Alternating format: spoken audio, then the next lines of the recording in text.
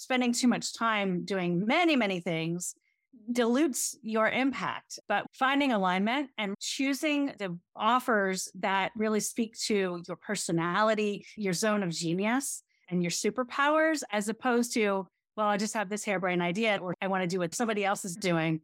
Really start to figure out what is going to work for you, what is going to be so easy and so effortless to deliver and to sell that it just becomes a part of you. What does it really take to become successful as a writer or artist? There are a lot of destructive myths out there about what a creative career is supposed to look like. We're told we shouldn't care about worldly success or money. We're told that if we're good enough, everything would magically fall into place. That's a lie, and it keeps us struggling, baffled, and hungry for any shred of information that might shed light on how to keep making the work we love. That's why I get any two artists or writers or any creatives really together in a room, and it's a foregone conclusion that the conversation will turn to money and the nitty-gritty reality of being a professional creative. I'm cartoonist and creative business coach Jessica Abel. In my own life, those studio visit back-channel conversations with other artists where we share our insights and hacks, anxieties and red flags have been critical to any success I've achieved. And now I'm bringing that conversation to you. This is The Autonomous Creative. With this episode of The Autonomous Creative, we take a bit of a new direction. The Creative Business Design Lab is a live monthly conversation I lead with other creative business owners where we dig in and focus on a single topic, sharing strategy and talking through the problems that arise. And the theme of this lab session is business math, and my guest is Shawn Fink. No, wait, don't run away. I promise we take on this tricky subject with the needs of creatives in mind. Shawn is a business strategist and courage coach with a strong focus on supporting people to do the hard stuff that will make all the difference, like math. And we both come from creative backgrounds where we absorbed the idea that math belongs to the enemy camp. It's scary, it's overwhelming, and paying too much attention to the numbers makes you akin to the man. At least that's the story. Together, we show you how to get past that mindset and how to use the numbers to sort out some really difficult business decisions. And we'll get to it right after this. This episode of The Autonomous Creative is brought to you by the Creative Engine. I talk to working creative people all the time, both on the show and in our membership, the Autonomous Creative Collective, and one of the biggest challenges they struggle with is procrastination. To most people, it feels like it's just a permanent character flaw, like they were born that way and doomed to suffer. But that's just absolutely untrue. Art is hard, yes, and we will all feel resistance to using that much cognitive energy on anything.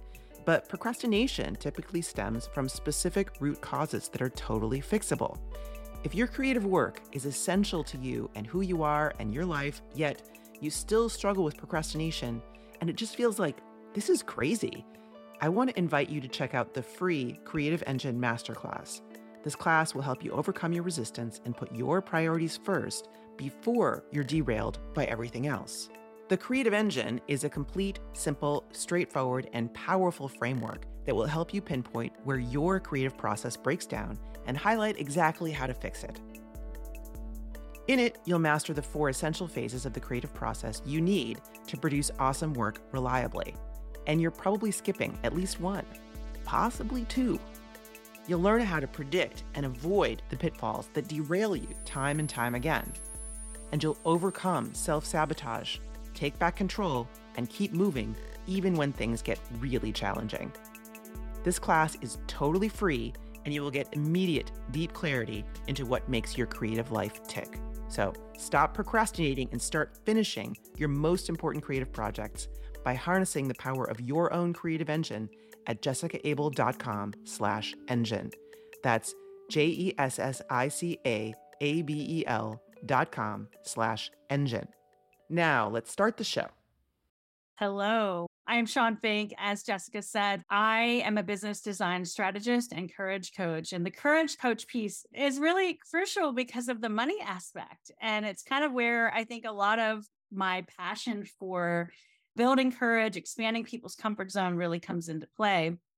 This is actually my second business. My first business was a really high profile brand and 6-figure membership site that was lovely and amazing. And When I first started, though, I was terrified of everything related to the money aspect. I just wanted to be a writer. I just wanted to be somebody who was healing people. I didn't actually know that business math was a thing. In fact, I'm an accidental entrepreneur. I went in with no plan. I just built something that people liked and it worked out. But when I was in high school, and this is where our conversation kind of began, I really thought I was bad at math. I thought, oh, I'm terrible at math. I remember my guidance counselor saying, you're not going to go to college. You're never going to get in, which I did, by the way. But math was never my thing. It was never something that I thought I was good at or should be doing. And then here I am running a six-figure business, pulling out my calculator, doing math almost every day. But it's different math. And that's why we want to kind of talk about business math. And so I'll talk a little bit later about getting over that resistance and getting our heads out of the sand and what it takes. Yeah, great. Yeah, I also was not a math person in school, although I wasn't not a math. I didn't have, like, my mom was a freelance writer and was always just like, math is so hard. And she sort of like got that in my head early. I didn't believe that I couldn't do math, but I also felt like this is like I have a level, like I just kind of have like basic kind of slot there. And I actually been going through all of my archives of my business that I didn't know was a business when I was in my early 20s of becoming a cartoonist and an illustrator in the 90s. And because I'm going to be donating all of these boxes of files and things about my illustration business, my comics business, all that other stuff from then to a library, like a special research library about comics. So I'm working on all that. So I'm like deep in the 90s Jessica. And I just found this thing. So I found 3 notebooks. I'll show them to you, actually. 3 plastic notebooks here. This is where I kept all of my invoicing, all of my consignment, all that other stuff. And in these notebooks, I found a budget. I found a really sketchy sort of quick budget where I said, here's how much I'm making. Because I worked at the School of the Art Institute in the administration office in Chicago. I was like, here's my salary, here's my take home, here's how much I pay on rent, here's how much I pay on food, whatever, here's what's left over. I was thinking about buying a building in 1995 at the age of 25. There's like $100,000 because you could do that in crappy neighborhoods in Chicago at the time. I had this little like sort of dream of doing that. And I always kind of thought of myself as a money person and as a numbers person in a way. But what I've really discovered in the last few years is how my focus on just the budgeting, just the sort of surface, like the money comes in, the money goes out, make sure that's all under control. There's a lot of sort of like anxious being in control of things. And what I was missing, which I'm going to talk about today, is the underlying dynamics of how these numbers like become, where they come from, that I did not understand at all. And that was what stopped me for so many years from ever feeling successful. Like in my entire author business, like comics, illustration, author, that whole business never supported me through 20 plus years of doing that, even though it brought in a lot of money, but it didn't bring in enough to support me ever because I didn't understand this other stuff, this other level. So we're going to talk about 2 kinds of business math today. Shawn's going to talk about the day-to-day, week-to-week, get the calculator out, figure the stuff out, and has an activity about that, which is great. And I'm going to be talking about this sort of more foundational math that will help you design the business that you want to have. And we actually have some questions in the queue already, which we had before. Great. Thank you guys for pre-submitting questions. It's awesome to be able to sort of think about what you're thinking about. And some of them are about the day-to-day math, and some of them are about how do I make money, which is what I'm going to try to talk about a little bit. So yeah, I think really different business math stories. I've never found money scary, but this other level was just like, whoa, I had no idea that was there. I just didn't even know. So what I'm talking about is using math. We're using some very basic calculations. And we're talking multiplication, division. We're not talking about differential equations or something. There is business math that looks like that. We don't need that. That's not what we're talking about. It's really pretty straightforward. But using that level of math combined with some basic just information about how customers behave and other things like that in order to design the outcomes that you want. and make decisions about how you're going to move forward with your business. I know this is really abstract. I will get there. The main thing I want to say, though, is that this is more than just getting straight with the feds. It's more than just getting paid. It's about saying, like, in a year, I want to be here. So what can I do now in order to get there? Not just in terms of safety, but in terms of planning what activities you're going to do. And that means marketing. That means how you're going to price your stuff. That means which things of all the things that you do, and we know you all do so many things, which of those things are the ones you want to focus on.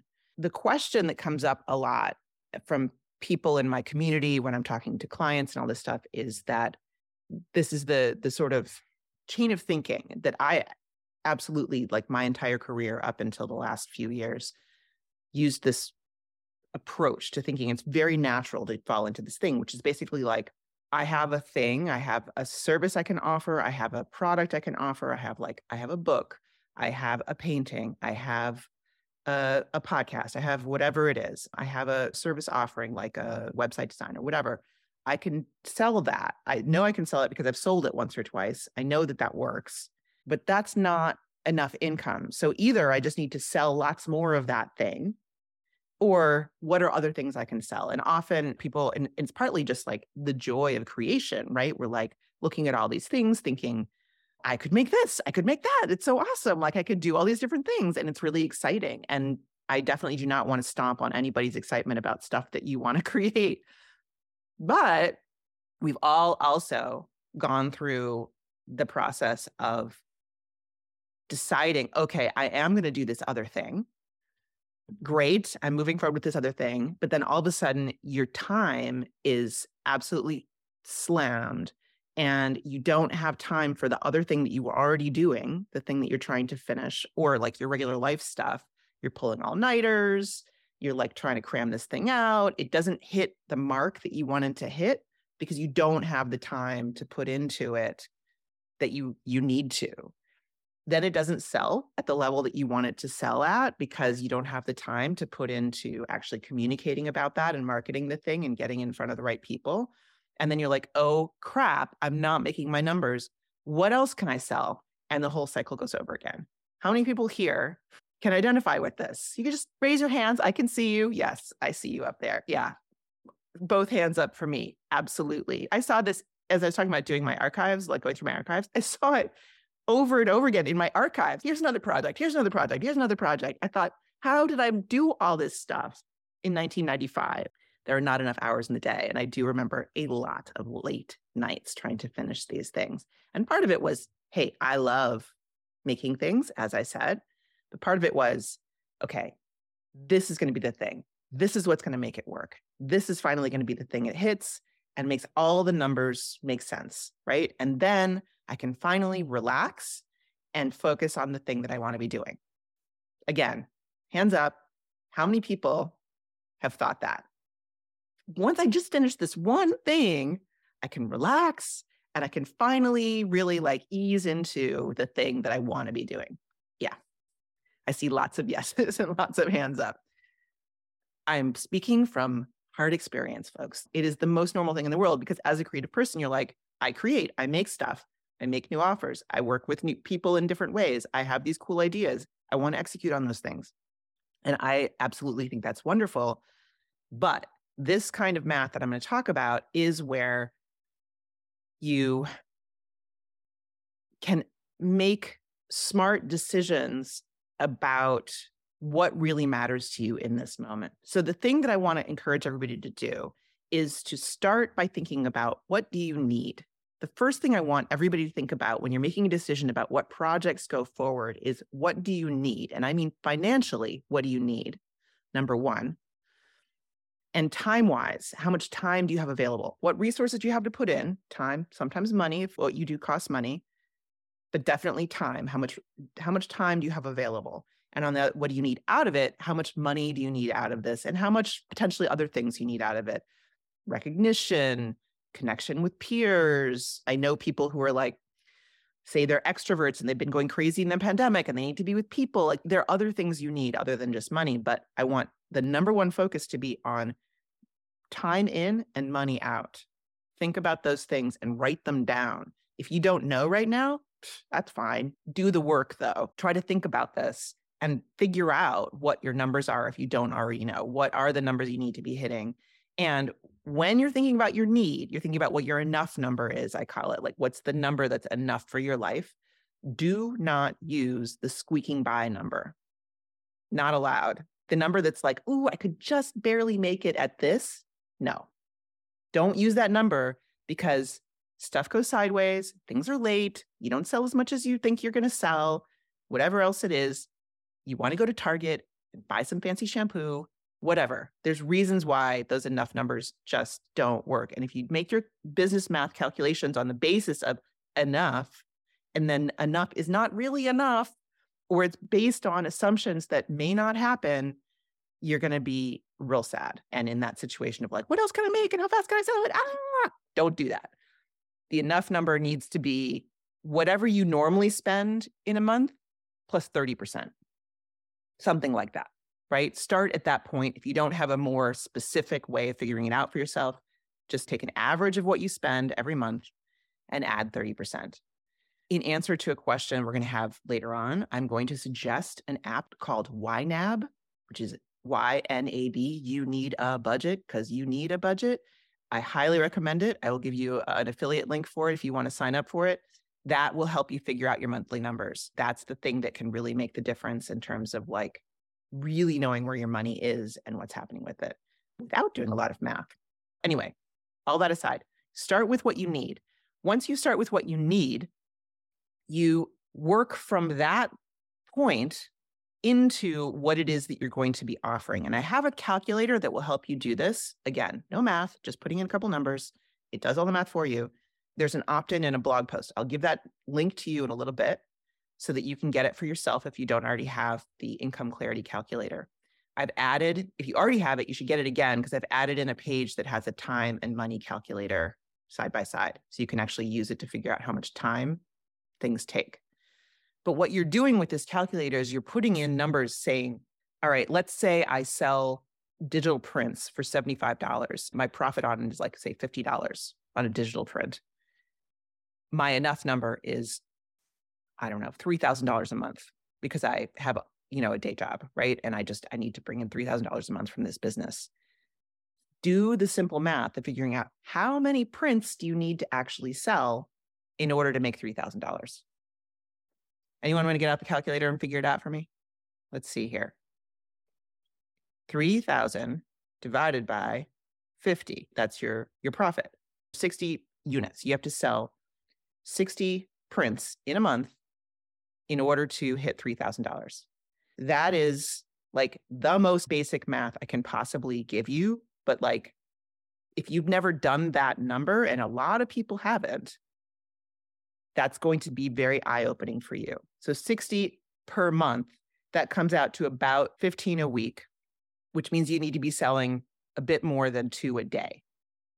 If your main offer is a $50, something you made $50 profit on, selling 2 a day on average is what you want to be hitting. That's a lot, right? What could make this business math easier?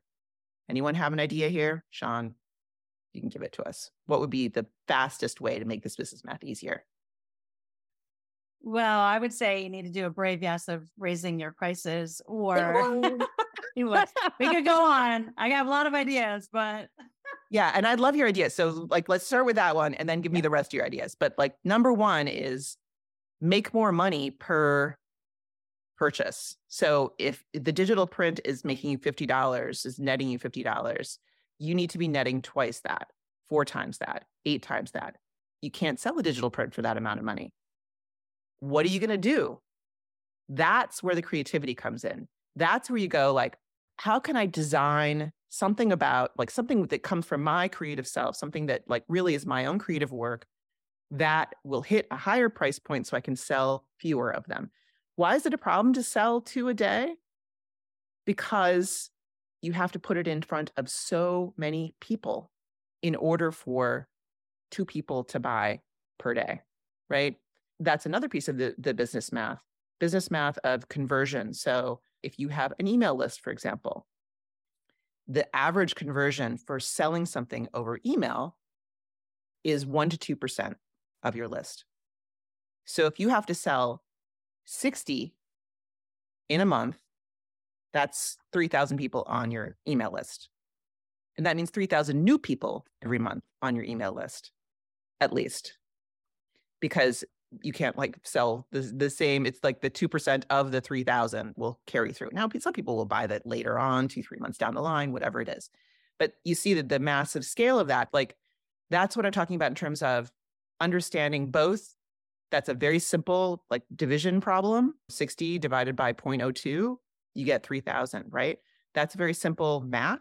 But the piece that's sort of missing is understanding that the number of people on your email list will relate directly to the number of sales that you're able to make, especially of a low-cost product like this. There are other ways to do marketing that do not depend on massive scale. And what's interesting about them is they typically are things at much higher price point. You don't have to have a huge audience to sell things in the thousands. You have to have a huge audience to sell things in the tens. Weird, right? But totally true. Anyway, I'm throwing a lot at you here, but I cover this in my blog post about business models for creatives, which I will give you a link to get into more detail. But Shawn, what would your other tips be for solving this particular business math problem? Well, I would need to know a lot more about the person's interests, but my first thought is teaching classes or leading some kind of a workshop or series of workshops that would bring people in at a higher level, or bundling. If you have a certain series that you could bundle so that it's a high, but then you're going for a different audience potentially. So yeah, those are my two things off the top. Yeah. And the first one is interesting because what you're doing there is you're going from offering a product to offering a service. And the whole idea of offering a service is that as established creative people who have long histories of doing lots of cool stuff, you have things to offer as a service that can be worth a lot of money. And this is something most creatives don't believe, but it's really true that like there's tons in there that you can do, that you can offer to people for a lot more than you can offer like a one-off product. So one of the biggest keys to this is, well, the biggest key, the easiest lever to push is pricing. The way to push pricing often is to you either need to move into like a more luxury style product or a service of some kind. And the more, interestingly, the more different, weird, kind of specialized the service is, the more you can charge for it. And in some ways, the easier it is to sell once you find the right people who are interested in that thing. So that's the sort of, it's great to be a creative part because you have this cool history. You have all these things you've done before. Like, seriously, I've done so much stuff. Like, I looked through this and I'm just like, I helped run a Comic-Con in 1996. I could be an event organizer. That's a thing I could do. And I loved it. It was really fun. Your creative life is a tool set for designing a solution to this particular business math problem, this equation. And that's what I want to leave you with here before we go on to Shawn's part of the talk. And then we'll move on to questions. Again, I do have a tool, like I have the actual calculator. You can have it. So don't panic. You're going to be able to do these numbers for yourself. And I will give you that link. Actually, I'll stick it in the chat now as Shawn gets do that now. Yeah. All right. Over to you. Oh my gosh, I love this conversation. I love going into the weeds about numbers and business and all of that. So thank you for this. I always say that business is not for the faint at heart. And this conversation really, really drives that home. 60 prints in a month. Woo! Did anybody like feel that in their body? I don't even do art. Like I am the least artsy person that there is. I'm a writer, but just the idea of selling 60 prints in a month was my whole body just responded to it. And a lot of my work is somatic. It's like feeling our way through business. That weight is such an evidence that something is not in alignment, right? It's like not going to work for me. Got to raise the prices, got to come up with a different plan. But let me just start out with saying I am 1,000% a creative. I do everything in my life basically so that I can create everything. And so a lot of times when we're thinking about what is going to sell, it's really easy to put the numbers on paper, which Jessica has really just laid out. What's much harder is the actual implementation of making those sales happen. And when I first started my first business, this was actually 11 to 12 years ago now, I hated sales. I thought sales were the enemy. Sales was bad. I didn't want to ask people for money.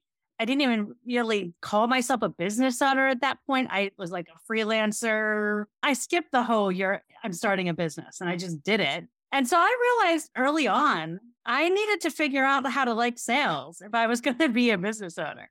And so when we're thinking about the numbers and meeting those numbers, whether it's 60 prints or one coaching session that you're trying to sell, which I only do one-to-one coaching right now. So whatever it is, there needs to be a conversation that has to happen. Many forms of that conversation can happen, but that is the courage part of going for the numbers, right? And so when we're thinking about knowing the numbers, knowing what we need is one thing. It's putting that action and that strategy into place is where, for me, the biggest courage work has to happen. And that's why I'm really passionate about the courage coaching part of my work. So when you realize that you have this great offer, this great product, this great workshop, whatever it is, how you show up and make that happen, especially as creatives, because we're not really in this to sell. We're in this to make, to create, to do the healing part of the work that we do.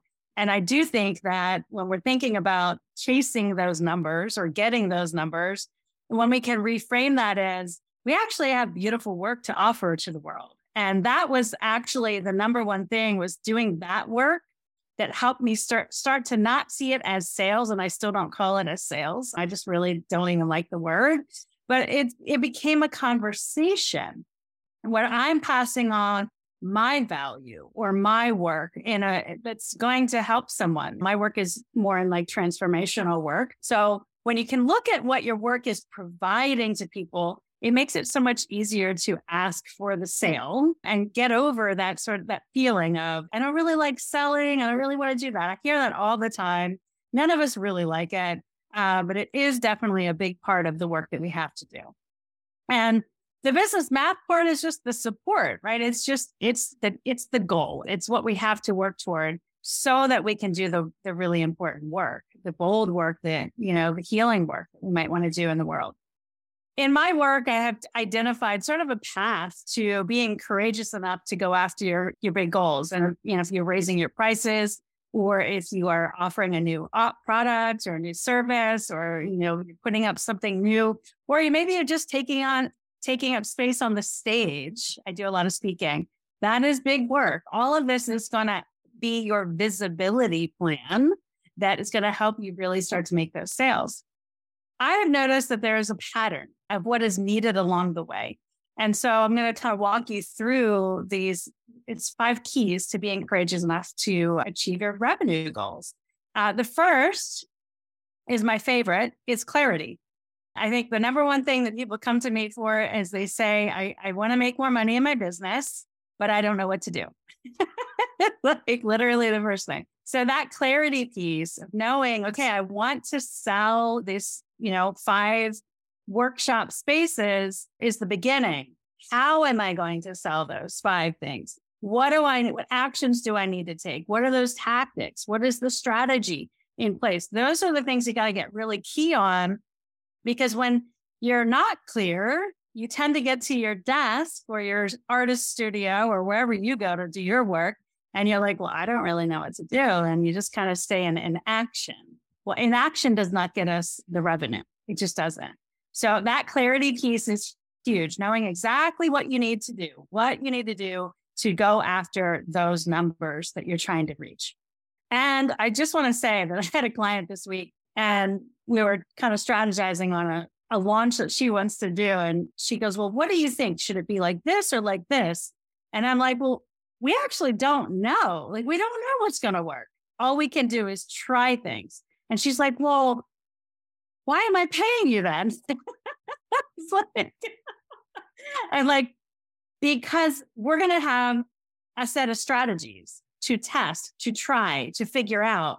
Some of those will work. Many of them won't. So we're going to use as much strategy as we can to figure this out.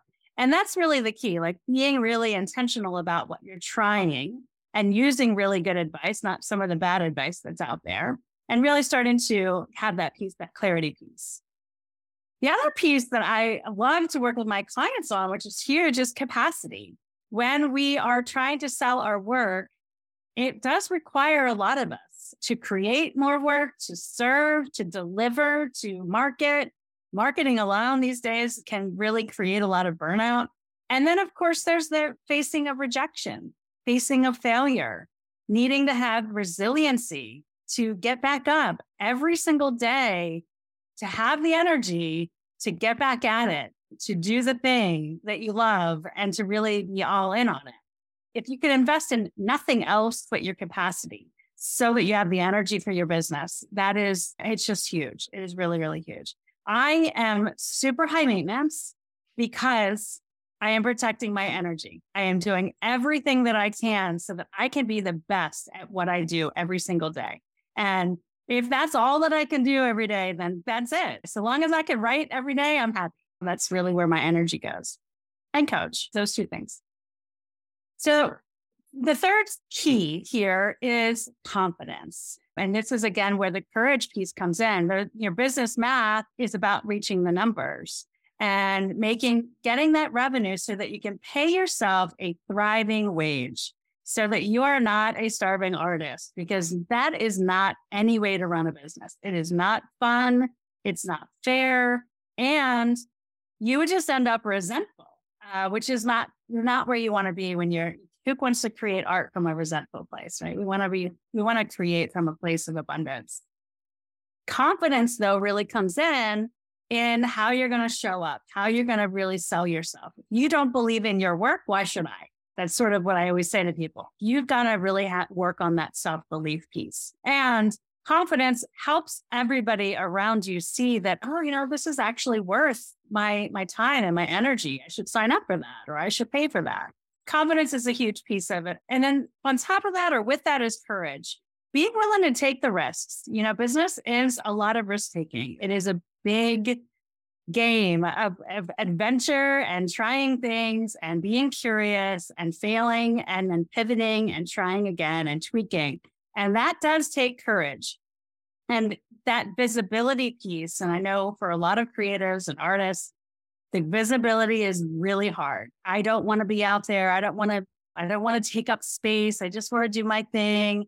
But really, selling your work really requires visibility. People need to know that you exist. They need to know that you're out there, that your work is there, that you have value to give. And so the more you can take up space, the more you can let people know that you exist and that your work exists, the more money you're going to make. And the other piece of visibility is it helps to grow your authority so that people start to take you seriously. So that's a really big part. When you're going to hire a coach, you want this person to be somebody that like, and trust and have had experience with, as opposed to a stranger. So your visibility, especially if you're doing a service, but not even just that, you will make more money the more people see you as an authority in your industry, as an expert. When you have that expertise to really show. And, so if Jessica wants to be an event organizer someday, she's going to need to start to build that as her authority in that capacity. I wouldn't recommend that, though. Don't quit your day job. The second to last piece, because I'm going to give you a bonus here today, is consistency. To meet the numbers, to really make money in your business, you have got to be consistent. I think, Jessica, you and I we've been doing this a long time. We are consistent. We are like every day showing up, doing the work. If there is no plan B for you, and there's no plan B for me, this is it. If this business has to work, then I need to be consistent. I need to show up. I need to get these speaking events so that I get before other people. I need to do my blogging. I need to do my marketing. I need to be doing all the work that I need to do every day, relentlessly, not hustle and grind. Rest is certainly a huge priority and something that I push, but consistently visible, consistently selling, consistently creating. And it goes back to the capacity piece. having the energy and the capacity to be consistent. Really huge and huge part of reaching your numbers. Finally, the last piece is consciousness. And, I was debating on whether that's the right word, but consciousness and paying attention to everything that's going on in your business, especially around the numbers, but also paying attention to what's working, what's bringing in those numbers and what's not working. Those are the two really big pieces of being really attentive to the business that you have, rather than putting your head in the sand and just not knowing, really being willing to check in on the numbers, your metrics, your bank account, what's working and what's not working. And earlier this year, I basically was operating at $0, not zero, but it felt zero. It was not zero, but it felt like $0 in my bank account because I did a business pivot last year in 2021. The first several months didn't work. And I just plowed through my cash flow. And so I really started out this year in this really I don't know if this is going to work. And so I started a weekly ritual that I want to share with you called a weekly financial well-being check-in. And it's called financial well-being because it's not just about what's in the bank account and the spreadsheet.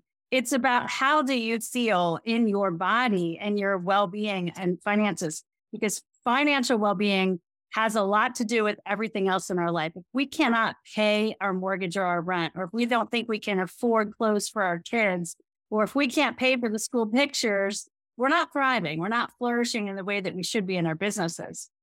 So the weekly check-in has 3 parts. The first part is setting up your environment. And this is a weekly check-in, by the way, I have a resource that I'll share with you that walks you through the exact ritual that you can do. But I do mine I call it Financial Fridays. There's a client of mine in this room that we just decided she's going to do Mondays, because it's all about the timing for you, whatever works for you. But you start with setting up your environment. I'm a very spiritual person, so I like candles and I will like incense and I'll put on my diffuser and get my tea and just setting up your environment so that you feel safe, you feel peaceful, you feel ready, you feel confident. And then you move into checking in with yourself. Yourself is important because if you're tackling your if you're going to go look at your business numbers and you're not ready, that can be scary. I mean, like going back to what I said, that this is not for the faint at heart. If you've had a bad month and you have bills, you're not going to feel real good going in and paying invoices. So really doing that check-in piece. And I give you some examples of how to do that in my free resource. And then the other piece is actually doing the financial tasks of your business. This can be anything from the annoying thing that you have to do where you go in and you tag in your bookkeeping system.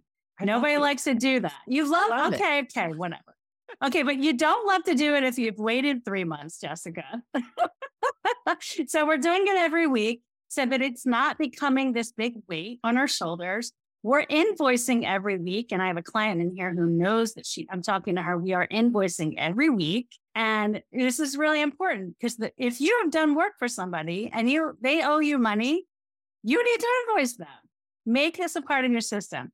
And again, in the resource, I give you a bunch of other tasks that you can do, including money mindset journaling, which I think is a really important piece to getting over our fears around money. Like you've got to be able to tend to whatever those core wounds are that are making you afraid to ask for the sale or afraid to go for something bigger or to raise your prices.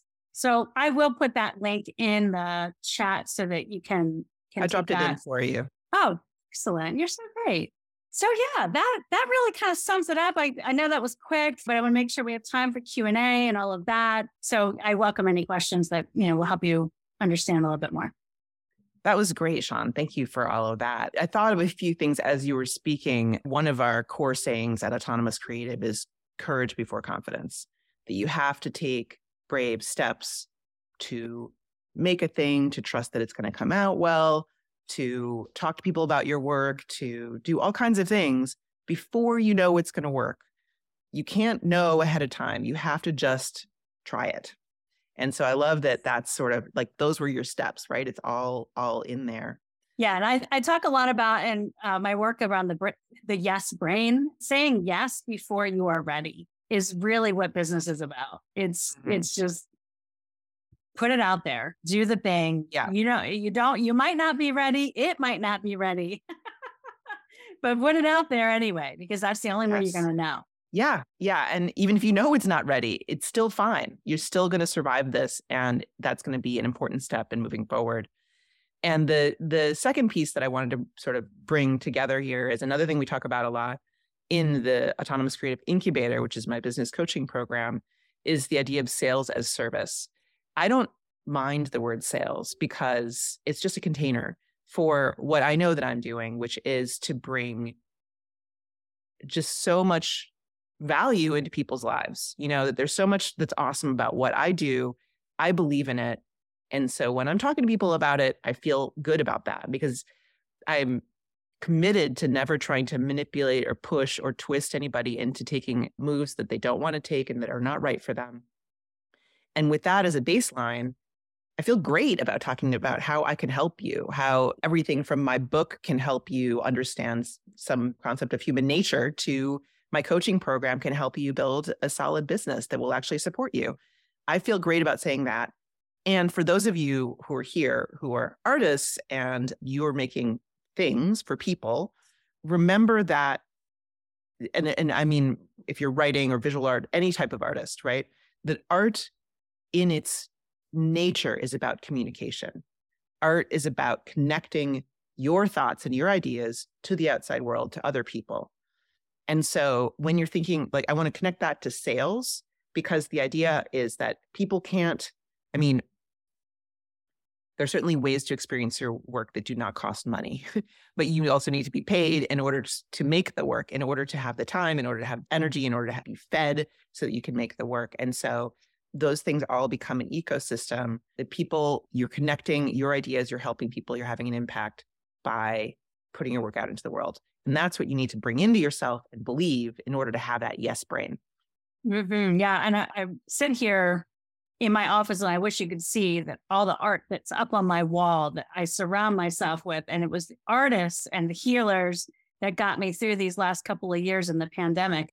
We undervalue, as a collective, we undervalue art, but it is huge for people. And when you can remember that this is changing people, it's saving lives in many ways. So raise those prices. Have you ever gotten stuck wondering how the heck to streamline your website when you do so many disparate things? Have you struggled to put your work out there when you're filled with self-doubt? Have you wanted to find higher paying clients but have no idea how?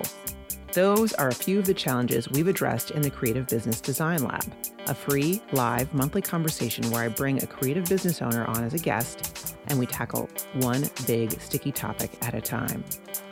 Running a creative business is no joke. It's complex.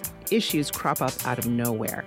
And more often than not, we have no one to turn to ask for help.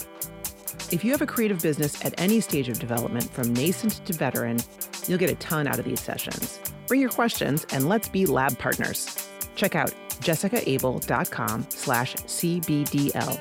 That's JESSICAABEL.com/CBDL to register for the next session of the Creative Business Design Lab. All right, let's jump into Q&A because we have some great questions here.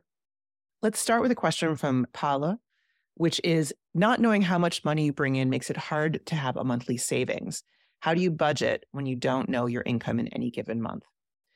Very good question. Very relevant for lots of artists who are working right at that edge of enoughness, right? Or enough income. My suggestion would be YNAB. You need a budget. It's like getting basically what YNAB does, and you can use other solutions for this as well, including non-digital ones, is the idea of envelope budgeting and taking the money that you have and putting it in a literal envelope or a virtual container saying, this is the money for this thing. What YNAB does that I think is really great, and again, whether or not you want to use this app is not the point. It's more about the mindset of this, is it gets you to extend the life of your money so that your goal is to have enough money for at least 30 days out. So you have like 1 month of lead time on the money that you're spending. And it has a little counter at the top, tells you what is the age of your money. And it's a little abstract how they come up with that number, but you want to get it over 30 and ideally over like 120. You want to have that number be out in the future so that you have the security that you are good this month. You're good. You got what you need. And there's also things in there about how to then attribute, like to set up budgets for future spending on things or current spending on things. So that if you have fun money, you want to be spending some money on yourself for fun or just get a manicure or buy some cute stuff or whatever it is, go on a vacation, that you don't feel guilty about spending that money because you know you're good, you cover what you need to cover, you've intentionally set that apart. I, as I said, have been a money software user for like 30 years. I paid attention to the pennies because I had to, because everything was so tight. In order to make it work, I had to know what was going on. But I did not gain transparency into what was happening in the future or thinking about budgeting until I switched over to using YNAB. I don't work for this company. I will give you an affiliate link because I have one because I use it, but I am not paid by YNAB for this. I just really believe in what they do and the mission they have, which is to give people that kind of transparency into their money. So if you don't want to use that, look at what it does and try to replicate that somewhere else. That idea of setting, like being very specific about what your monthly expenses are, making sure those things are taken care of, setting aside small amounts month after month to save up, and also to have a cushion so that you are eventually ahead of your expenses by days and then months and then much more than that. You have anything to add to this? No, I think you really covered that. I'm an evangelist. I teach this in my undergrad classes. This is the link that I have for that. I teach YNAB to my undergrads and they're just baffled by the whole thing. But I'm like, no, pay attention. This is really important. I've had a few like returning undergrads who are like in their 30s and 40s, and they're just like, oh my God, how did I not know about this earlier? Okay. Question number 2 from Sign. When building an audience, what are the best numbers to track? What do you think?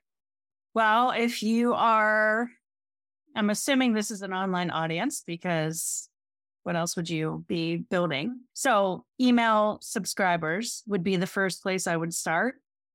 I know you don't do social media. Social media, it can be a little bit of an indicator. It would not be my top choice. I think email subscriptions is really, or hits to your website would be another, really trying to build not necessarily an audience, but traffic to wherever you sell your offers. Those would be my top 2. Yeah, I definitely think you need to be tracking those numbers. But I also think if you're trying to build your audience, what you want to do is you want to see that change, those numbers change. And so what I would be looking for is not just how many subscribers do I have? That's important, obviously. But like, oh, I just did a week's worth of reels on Instagram. I got a spike of subscribers. Okay, that worked. So that you're actually looking at change. If you do a live event, you are either in-person live or you're online live, and you're doing something talking about your work, and you gain some subscribers during that week. If there's any way to track it more directly, great. If not, just look at your numbers and go, oh, there's a little peak there. That's when I did whatever it is. And pay attention to what's working so you can do more of it. Also, pay attention to what has no effect whatsoever. If you are doing like daily or 3 times a week, you're doing Instagram posts and nothing's really happening, try stopping for a few weeks. See if it changes. If nothing changes, why are you doing this on Instagram? So pay attention to both what's having an effect and try to test what you're doing to see, is it having an effect? Is this worth my time? That's what I would say is like using this as a sort of diagnostic. You really need to be asking specific questions in order to get answers. Okay, Dorothea asks, how do I arrive at a good mix of my services and products, private sessions and group classes, speaking gigs and workshops to reach my income goal? You do this all the time. Shawn, how do you approach this? My very first response or thought was, that's a lot. Me too. You're doing a lot. You're doing too much. You need to scale that back and really focus on raising those prices and getting something that's really solid working, and then add in other things maybe as time goes on. So I guess my real thought is you're only human. So you can't do all those things well. So pick 2 or 3 and really kind of focus and double down on those. Yeah, or less, 1 or 2. The fewer, the better in some ways. And I think the question of looking at which to double down on, the income clarity calculator that is in that blog post that I shared will really help with that. Because basically what you're doing is you're looking at time versus revenue for an individual offer. How much time does it take me to deliver this thing, to sell it, all of the admin that goes into it? What's the time investment in this versus how much money do I make from it? And some of that stuff will become glaringly obvious when you lay it out carefully and kind of divide up. And sometimes it's hard to tell how much time am I spending on this because it's all going into one bucket. But do the best you can to kind of sort that out. And then you can sort of make decisions about what could I afford to drop, or even just if you can't make yourself drop it right away, you can just like not push it. And if somebody asks, you're like, okay, I can do that. But you're not trying to like actually actively develop that business. And it becomes easier then to like let that go after a while of just kind of not doing it actively. And I think too, on top of that is sometimes the answer by the numbers might become the thing you don't really want to be doing. So then you've got to really work with that thing that's going to make the numbers work for you to be something that you really want to do.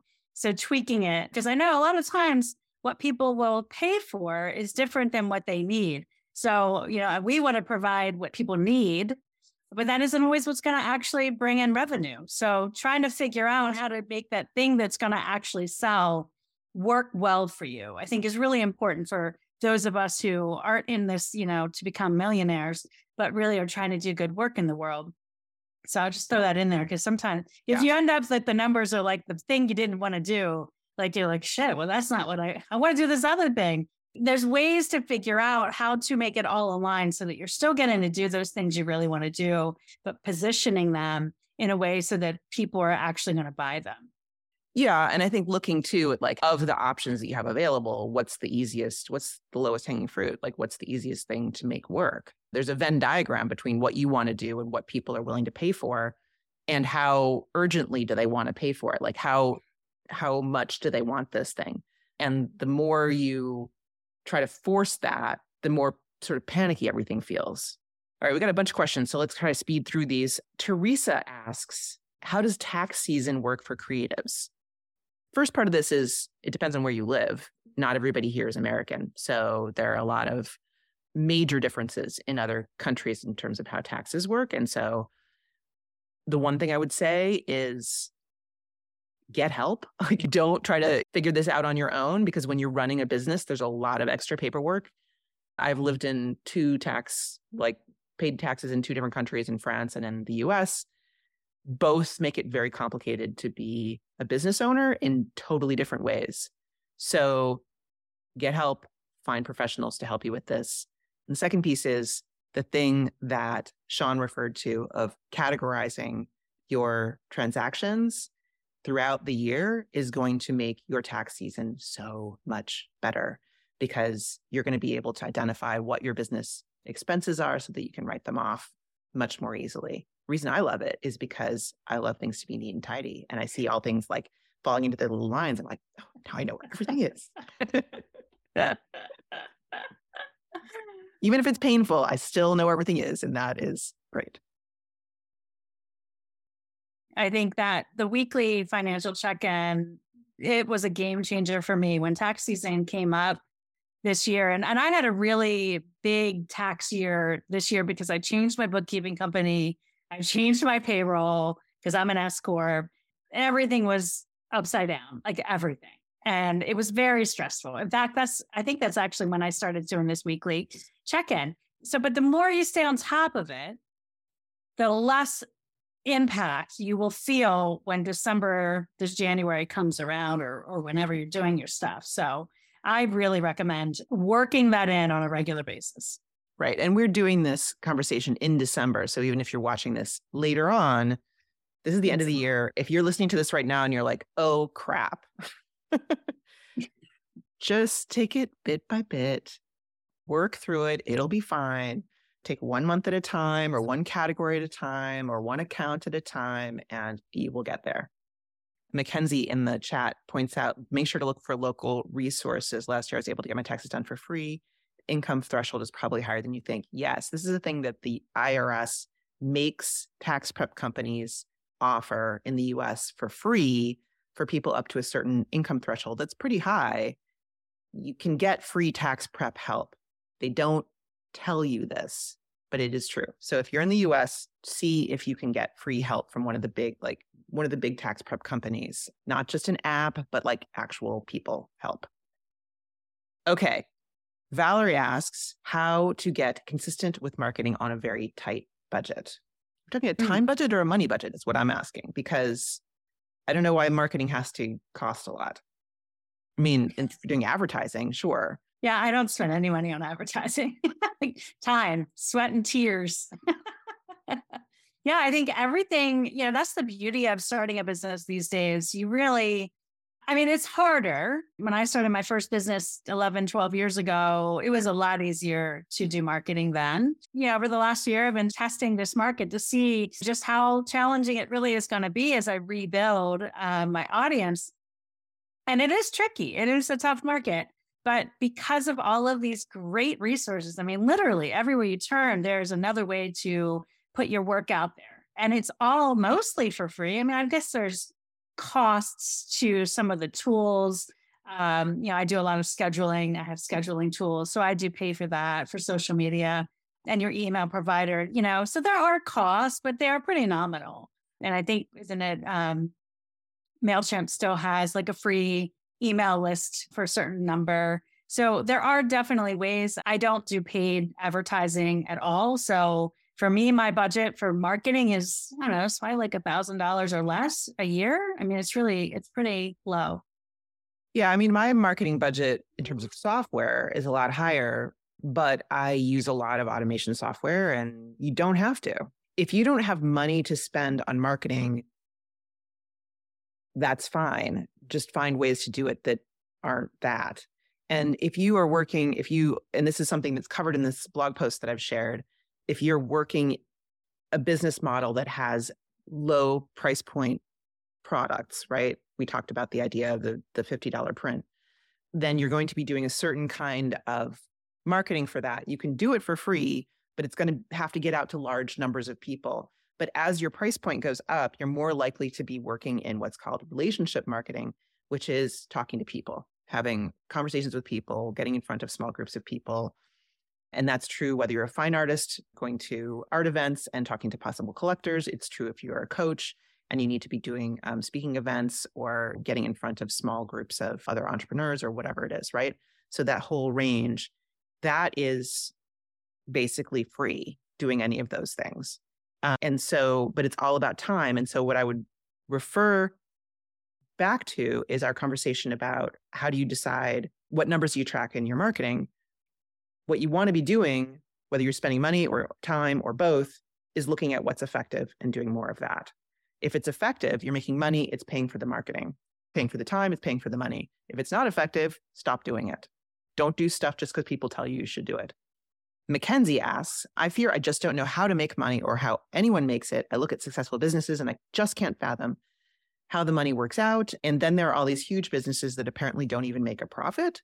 Are there models, ratios, guidelines, et cetera, that can be copied? Like a business can survive on X% profit as a sole owner and you should aim for X. I think that would help me make better pricing decisions. All I can tell you, Mackenzie, is go read this blog article that I'm linking to. Get the income clarity calculator. That is the start, the baseline of where you can go. There's lots more you can get into, but that basic level of understanding how the number of people who see your offer is related to the number of people who buy your offer. The amount that you are charging for your offer is closely related to how much money you're going to be making on the end. All of the number of offers has a huge impact on the time you're putting into it. And that is going to restrict your revenue because you're not going to have enough time potentially for all the things you're trying to do. All of those things are kind of laid out in there. I recommend you go and check that out. Yeah. And sure, just don't get caught up in thinking about other people's businesses. Everybody's business is very unique and personal. It's very personal, especially in the work that we do. If you were trying to start up a tech company, they can operate without profit because they had in the past tense, venture capitalist money. So that's why there's layoffs and that's why there's less jobs. That money is now gone. So don't mimic or think of that your business needs to even run like that because it's completely different. You just need to create something that is very authentic to you. Look at what you're selling and match the numbers to Jessica's calculator and really start to build your business from a really authentic place. Many people make lots of money on very, unique models. Totally agree with that. I absolutely agree. Combining that idea of like, you are doing you, it's not like anybody else. Combining that with, there's like ways to sort out the decisions you need to make. That's the power combo right there. I just want to say too, real quick, every idea I've had as a business owner has been like this, like crazy harebrained idea. People thought I was nuts when I had my first business. And I kind of thought I was too, but I knew, I listened to myself. I think there's something here. And that's the voice that you really have to keep listening to in business. If you listen to everybody else, they will talk you out of everything. So if you know that you have something to offer, if you're capable of it, then you need to keep that voice really like listen to it. And I just really believe in that. It might feel like it's a wild, crazy idea, and maybe it is, but the numbers, you can make them work if you work with the numbers enough. Yes, agreed. 2 more quick questions. I have one from Sapna who says, tips on how to come to a decision on how you work out the best method of sales and marketing that works for your creative business, what questions to ask, working towards building a new business in the new year over the next few weeks, time versus incoming salary for my current main job is something I am reviewing, trying to establish a ceramics business. Sapna, I think you told us you are currently an architect, correct? Yeah. I think that the methods of sales and marketing you're going to want to rely on are going to depend on your positioning and your pricing. Like you need to look at what it is that you're offering, who the people are that you are going to be speaking to that are going to be the customers and the clients that are going to be there for your ceramics business. And then you need to figure out where they are. Where can you go talk to those people? Where can you get your work in front of those people? Making sure that the amount, because ceramics is it's resource intensive, it's time intensive. So making sure that your pricing for your products is in line with the amount of time that you're putting into them.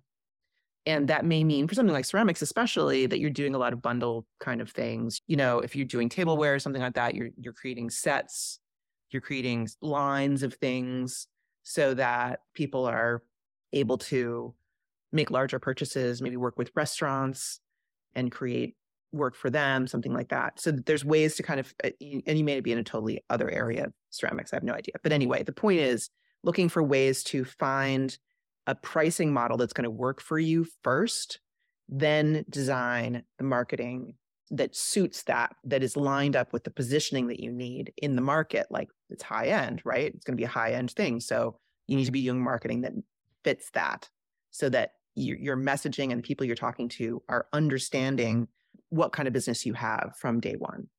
Yeah, I think ceramics is such an interesting model. It's everywhere, but it is super time intensive to make, and running those numbers is going to be really important.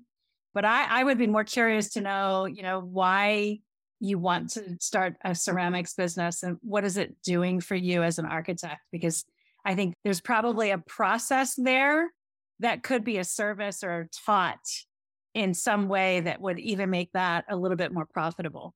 I know a few people who are therapists who you do ceramics it's their outlet. But I mean, to be a professional artist who's a ceramicist, I think is a totally, like you can design a business. And this is something we do a lot in the incubator. We focus on businesses that are built to be part-time, but full-time income, so that you have part-time to focus on an art practice. So that you're a writer, visual artist, showing in galleries, all this other stuff takes a lot of time, brings in very little money.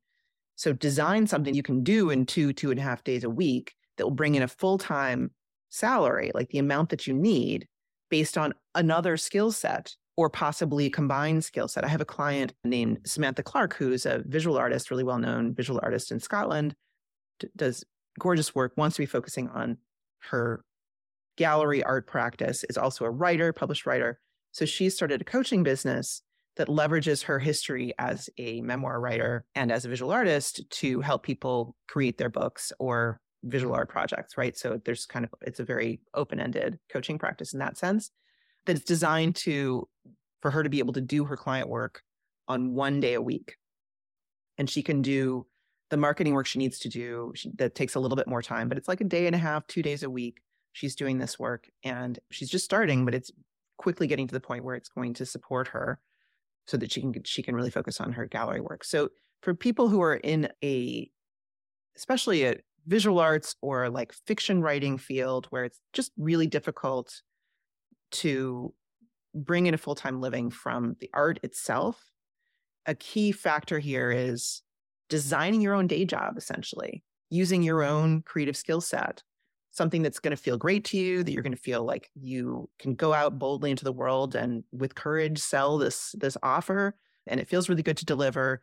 But in some ways, it's better if it's not like your studio practice, because then you're not confused. You know when you're doing one thing and when you're doing the other thing. There's a clarity there. But you can design a job that's flexible, that lets you take time off for when you have a show or you have whatever it is, that gives you, you can do stuff at night or in the morning, or you can do it in the middle of the day or whatever it is. That's the value of heading into entrepreneurship as an artist consciously and making a decision like, no, I'm not going to try to leverage this, because it is so much pressure on your art to try to bring in all the money. And it really, speaking from experience again, it changes everything about your art practice when you know that's also how you're trying to make a living. One last question. It's not really a question but from Jill, there's a point that I think is worth bringing up. We've been talking about this idea of the enough number, like how much money do you need to be bringing in? And Jill says, depending on tax, but if I'm paying 30% in tax, I need to make 50% more than what I need to spend. So if you're going from a day job model to an entrepreneurship model, yes, you have to figure in your taxes as part of your enough number. That's very, very important. She points out that in practice, that means that your not squeaking by number is probably twice as big as you think it is, especially if you have a day job and you're switching from like having your taxes taken out of your check to paying your own taxes. Adding 25 or 30% into your expenses for every dollar that comes in, or every pound, rupee, euro, whatever, is crucial in terms of making sure that you're safe and that you're aiming for the right numbers. All right. That was good, right? Like, we covered a lot of stuff. We're a little late here. Thanks for coming to the Creative Business Design Lab. And thank you, Shawn, for being here with us. Thank you. It's been a pleasure. And it was just great to see everyone here. Thank you so much for joining us today for The Autonomous Creative. Our show is produced by Matt Madden. Our production coordinator is Lucina Boyhandian. And our production assistant is Rhiannon Sunday. Music is by Matt Madden, and I'm your host, Jessica Abel. You can find all our takeaways as well as any links and extras we mentioned today, plus transcripts, in the show notes. Find everything you need at acpod.show. If you enjoyed this episode, I hope you'll subscribe, and it would help us immensely if you would take a second and pop over to Apple Podcasts and leave us a rating and review. It just takes a few seconds, but it's actually a huge help to us and to our guests to get this podcast suggested to new listeners. We appreciate your help so much, and we'll see you next time on The Autonomous Creative.